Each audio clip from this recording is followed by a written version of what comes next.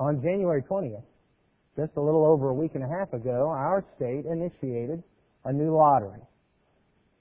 And if you go to the Tennessee Lottery website, you'll find quotes such as this: "Across the volunteer state, players are ready to win and support education with the Tennessee Lottery."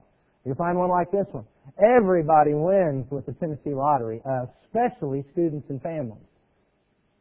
But you also find one like this: "The purpose of the Tennessee Lottery is to raise funds for scholarships for Tennessee students. While the lottery is designed to be an affordable form of entertainment, we ask that players enjoy the game responsibly. With responsible play, everybody wins." That seems to be today's mantra when it comes to the lottery and activities like it. Oh, it's for a good cause. It's great fun. It's entertaining. As long as everybody plays responsibly, it's all right. That is certainly our world's view of the lottery, and it's becoming more and more the Christian view of the lottery. My question is, should that be our view of playing this game? We need to remember 2 Timothy chapter 3 verses 16 and 17.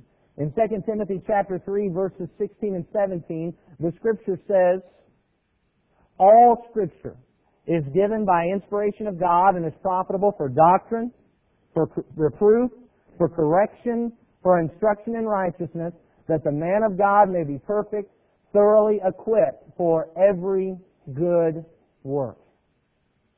The Bible equips us for every good work. What does the Bible say regarding this new state lottery that we have? Does it equip us for this work, or does it not? Allow me to say as we begin that I understand the very dangerous ground upon which I am walking. I have learned over the past few years that the lottery and activities like it have become a hotbed for heated discussion and even division. There are folks who have come up with an opinion that basically their mindset is that no amount of Bible discussion is going to change what they already believe. There are folks who are so convinced that the lottery and activities like it are bad that even if I found a verse that said, "Thou shalt play the Tennessee Lottery," they wouldn't be fazed a bit. On the other hand, there are folks that are so convinced that it's harmless and okay that even if I found a verse that literally said, "Thou shalt not play the Tennessee Lottery," they would not be fazed either. What I want to do this morning is just share with you, though, the life-changing power of the Scripture. Let's examine what God's Word says, and then let's learn what we should do as Christians with the lottery. The very first thing we need to do, though, is we need to just ask ourselves and be honest with ourselves and ask, what is the lottery? Here is what our lottery is. Our government wants more of our money. And that's all there is to it. Now, they say it's for education, but folks, we know. We know how our government works. They'll move things across that budget. They want our money. And so they said, how can we get more of their money? Well, somebody said, how about taxing them? We'll tell them it's for a good cause, for education and for scholarships, and they'll gladly give up more of their money in taxes. In fact, they might even give us a little bit more just out of the free will goodness of their hearts. But then some brilliant lawmaker came to his senses and said, guys, don't count on that. How many of us would have voted for a tax increase for college scholarships? Probably not many. And so, we can't do taxes. Well, maybe they could do fundraisers. That works for the schools. How about let's sell cookies and cakes and stationery and wrapping paper? Well, of course, we realize the overhead on that would be too high. Could you imagine our senators and representatives of the state knocking doors with their little sheet saying, hey, we're raising funds for education? That's not going to work. And so why don't we just ask folks, why don't we just get some free will donations and they'll give us more of their money freely because it's such a good cause. They're wanting to give their money away. Well, maybe some very wealthy folks would have given some money who had a soft spot in their heart for education or other governmental issues, but let's face it, we know and they knew that it's just not going to work that way. Free will offerings for this wouldn't sustain the amount of money that they really wanted, and somebody came up with a great idea. I know what we'll do. We'll entice the populace of Tennessee by telling them, if you give us your money, we'll give you big sums of money if you win. And that's called a lottery. If you think about it, whoever came up with the idea of lottery is really pretty much a genius. He understood us and he understood our character, and he recognized that we didn't want to give this money away, and so he couldn't just tax us or ask us for it. But he knew that if he would promise us just even a remote possibility of winning big money, that within 1 week Tennesseans collectively would give them $41.3 million. You see, our government knows us. Our government understands us. Why does the lottery work? Brethren, let's be honest. The lottery does not work because scratch-off games are fun and entertaining.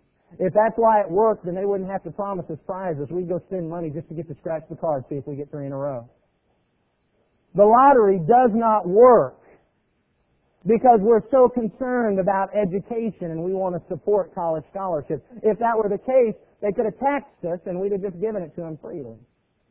The lottery works because, as Vince Jr., which is a screen name, wrote to LotteryPost.com, players want to be winners. And brethren, this is not just an idea of I like to win games. Listen, I am as competitive as you get. You get me in a game of volleyball or even a game of Trivial Pursuit, even a game of checkers or tic-tac-toe, and I want to win. That's not what it's about with the lottery. Folks aren't wanting just, the joy of winning. They want to win because when we win at the lottery, we win big money. And that's what the lottery is. It's a system by which we feed our desire for money. It's about a desire to win big and get rich quick. And our government is sanctioning it. And frankly, they're raking in millions of our dollars because most of us, as P.T. Barnum said, are suckers. But what does the Bible say about it? For all the funny lines we can say and all the social things we can talk about and the political aspects behind this, that's not what we're really about. We want to know, what does the Bible say? I am very well aware that despite my introduction to this sermon, I can't find thou shalt or thou shalt not play the Tennessee Lottery. I got on my computer and I searched through 12 different English translations of the Bible or the New Testament, and not one time could I even find the word lottery ever even used. I know that. Some people are willing to stop there and say, see, we need to speak where the Bible speaks and be silent where the Bible is silent. It doesn't say anything about the lottery, and so we shouldn't say anything either. But brethren, even though it doesn't use the word lottery, the Bible does talk about the system we've just described. And while we could spend hours looking at passages and verses that deal with these issues, I just want us to look at 3 main verses. We'll have a few that go along with it, but 3 main verses that help us understand what we ought to do with the lottery. The very first is found in 1 Corinthians chapter 13, verses 4 through 7. 1 Corinthians chapter 13, verses 4 through 7. In 1 Corinthians chapter 13, beginning at verse 4, the scripture there says, love suffers long and is kind. Love does not envy. Love does not parade itself, is not puffed up, does not behave rudely, does not seek its own, is not provoked, thinks no evil, does not rejoice in iniquity, but rejoices in the truth, bears all things, believes all things, hopes all things, endures all things. This is the love that we're supposed to have for one another. In fact, in Matthew chapter 5 and verse 44, Jesus said we're not only supposed to have this love for one another, we're supposed to have this love even for our enemies. I think we ought to have this love for our fellow Tennesseans. I want you to notice what this passage says. Love does not seek its own. And yet, brethren, let's be honest with ourselves. That's exactly what the lottery is all about. The lottery is all about me seeking my own. When I'm putting that money down on the gas station counter and they're pulling that little cardboard piece of paper out of that plastic box, what's going on in my mind? Oh, I'm sitting there saying, boy, I sure hope I lose. Because I just want to give this money away for education. I hope somebody else wins. Is that what I'm thinking? Come on. We know what we're thinking. I want to win. And I hope lots of people have put money into this pot because I don't only want to win, I want to win big. What am I doing? I am seeking my own. God says we're supposed to love our fellow Tennesseans, and we shouldn't be involved in that kind of system. We're supposed to be seeking their welfare and their benefit. And this isn't about all the folks who might not play responsibly. This is about all the folks who might play period. When I put that money on the table, I want their money. That's what it's about. Let's be honest. Second passage. We're going to be looking at 1 Timothy chapter 6. 1 Timothy chapter 6, verses 6 through 10. In 1 Timothy chapter 6, verses 6 through 10, the Bible says, "Now godliness with contentment is great gain. For we brought nothing into this world, and it is certain we can carry nothing out. And having food and clothing, with these we shall be content. But those who desire to be rich fall into temptation and a snare, and into many foolish and harmful lusts, which drown men in destruction and perdition. For the love of money is the root of all kinds of evil, for which some have strayed from the faith in their greediness, and pierced themselves through with many sorrows." Let's keep reading here. I know it's not on the screen, but verse 11. "But you, O man of God, flee these things, and pursue righteousness, godliness, faith, love, patience, gentleness." How can we read that passage and believe that we can go put our money down on that gas station counter and buy the lottery ticket?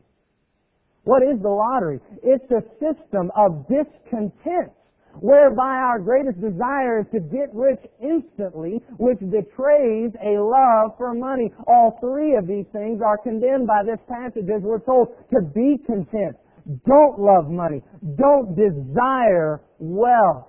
But you see, we too often, kind of by osmosis, just gathered in that worldly mindset and said, "Oh, but it's just a couple of dollars. Oh, it's no big deal as long as everybody plays responsibly." You see, here's the problem, though. God points out this is dangerous. We're walking a dangerous line if we think we can play in a system of discontent, loving money, desiring to be rich, and still go to heaven. Someone would say, "But yeah, Edwin, we all go to work in order to make money. And we want promotions in order to make more money." Brethren, if in your desire to provide for your family or to serve others or to be a good steward with what you've been given or seeking after your heart's desires, Ecclesiastes 11 talks about, if in all that God blesses you with great riches, more power to you. Remember what Paul said, though, in 1 Timothy chapter 6 and verse 17. "Command those who are rich in this present age not to be haughty, nor to trust in uncertain riches, but in the living God, who gives us richly all things to enjoy. Let them do good, that they may be rich in good works, ready to give, willing to share, storing up for themselves a good foundation for the time to come, that they may lay hold on eternal life." Remember that. But if you, brother or sister, are working because you love money, you're discontent, and you just want to get rich, then you're violating this passage too, just like the person that puts that money on the gas station counter. Yours may look more respectable. We may not be able to pinpoint it quite as easily. But this passage condemns the type of financial attitude that far too many in our world have. I just want to get rich, and I love money. I'm not content.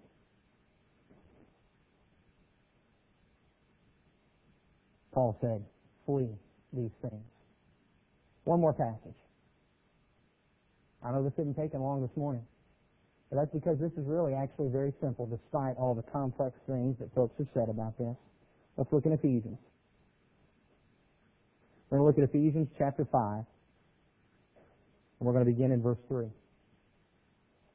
In Ephesians chapter 5 and verse 3, the Bible says, "But fornication and all uncleanness or covetousness, let it not even be named among you as is fitting for saints.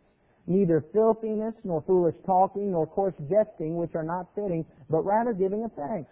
For this you know, that no fornicator, unclean person, nor covetous man who is an idolater has any inheritance in the kingdom of Christ and God. Let no one deceive you with empty words, for because of these things the wrath of God comes upon the sons of disobedience. Therefore, do not be partakers with them. I think this is the most powerful passage in the Bible that tells us we shouldn't play the lottery. Twice it condemns covetousness. It says that the one who covets is an idolater. It says that he doesn't have any inheritance in the kingdom of Christ and God. He even tells us, don't let anyone deceive you with empty words, for because of these things the wrath of God comes upon the sons of disobedience. Don't listen to their empty words trying to tell you you can covet a little bit, because God's wrath comes upon this. You know, the big problem here is we tend to think in degrees. Just like with 1 Timothy chapter 6. Well, as long as I don't really, really desire to get rich, as long as I don't really, really love money, well then I'm all right. We think to ourselves, as long as my covetousness doesn't get to the point of idolatry, then I'm all right. You take a look at this passage. Is that what it says? It doesn't say, as long as covetousness doesn't get to the point of idolatry. What it says is covetousness, any amount of it, is idolatry. But see, we don't think of it like that. Covetousness is one of those minor sins, and it's not like we killed anybody or raped anybody. God says, though, it's idolatry. Look at the sins that He links it with in Romans chapter 1, verse 28.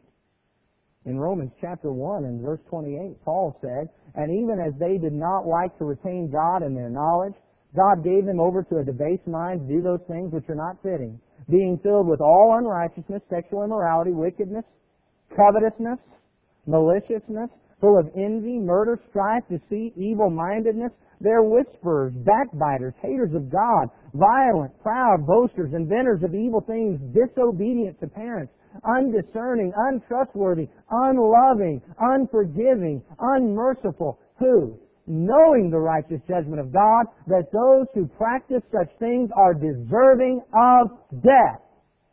Not only do the same, but also approve of those who practice them. What a list.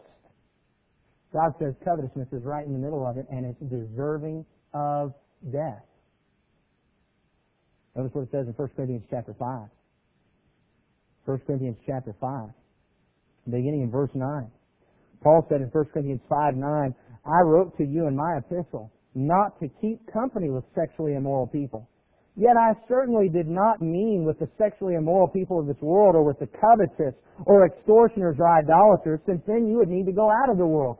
But now, verse 11, 1 Corinthians 5, I have written to you not to keep company with anyone named a brother who is sexually immoral, or covetous, or an idolater, or a reviler, or a drunkard, or an extortioner, not even to eat with such a person. For what have I to do with judging those who are outside? Do you not judge those who are inside? But those who are outside God judges. Therefore, put away from yourselves the evil person.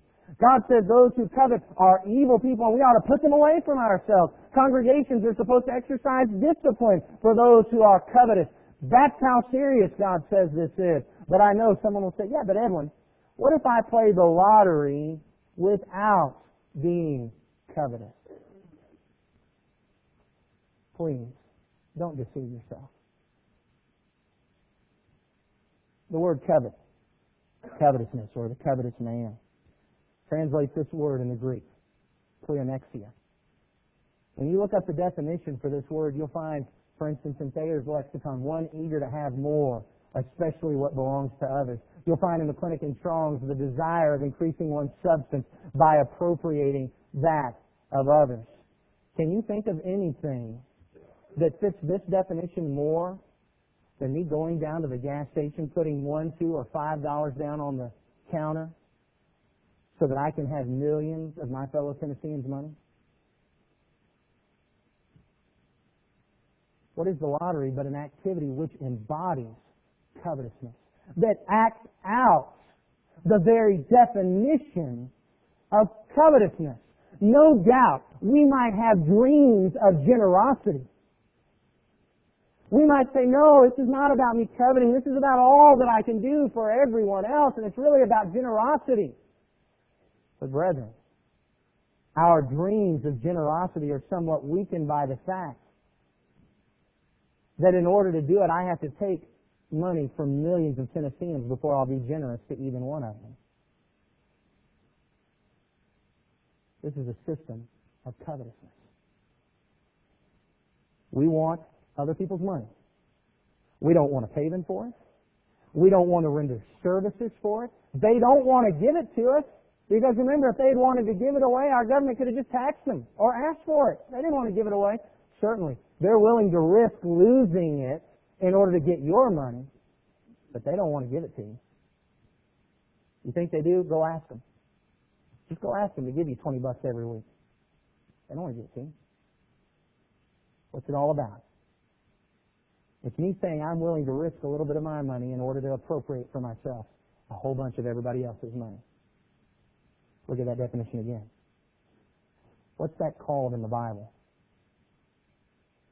Coveting. Oh, but it's harmless. It's just a little thing. That's what our world says.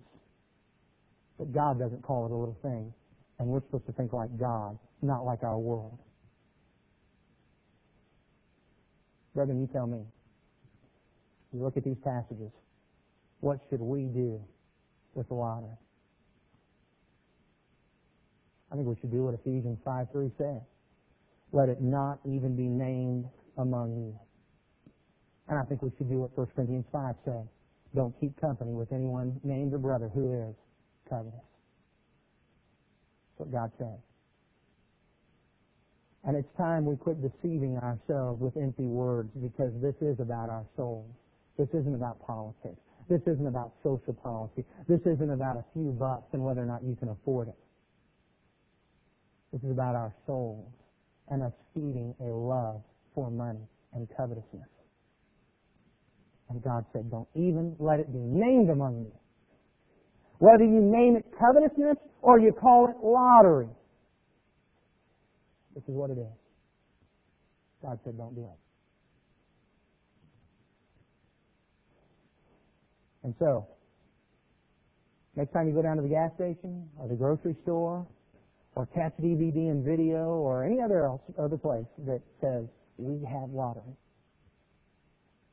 buy your gas, go buy a Coke, don't even look at that lottery box. Because it shouldn't even be named among us. Would you pull out your song books, please?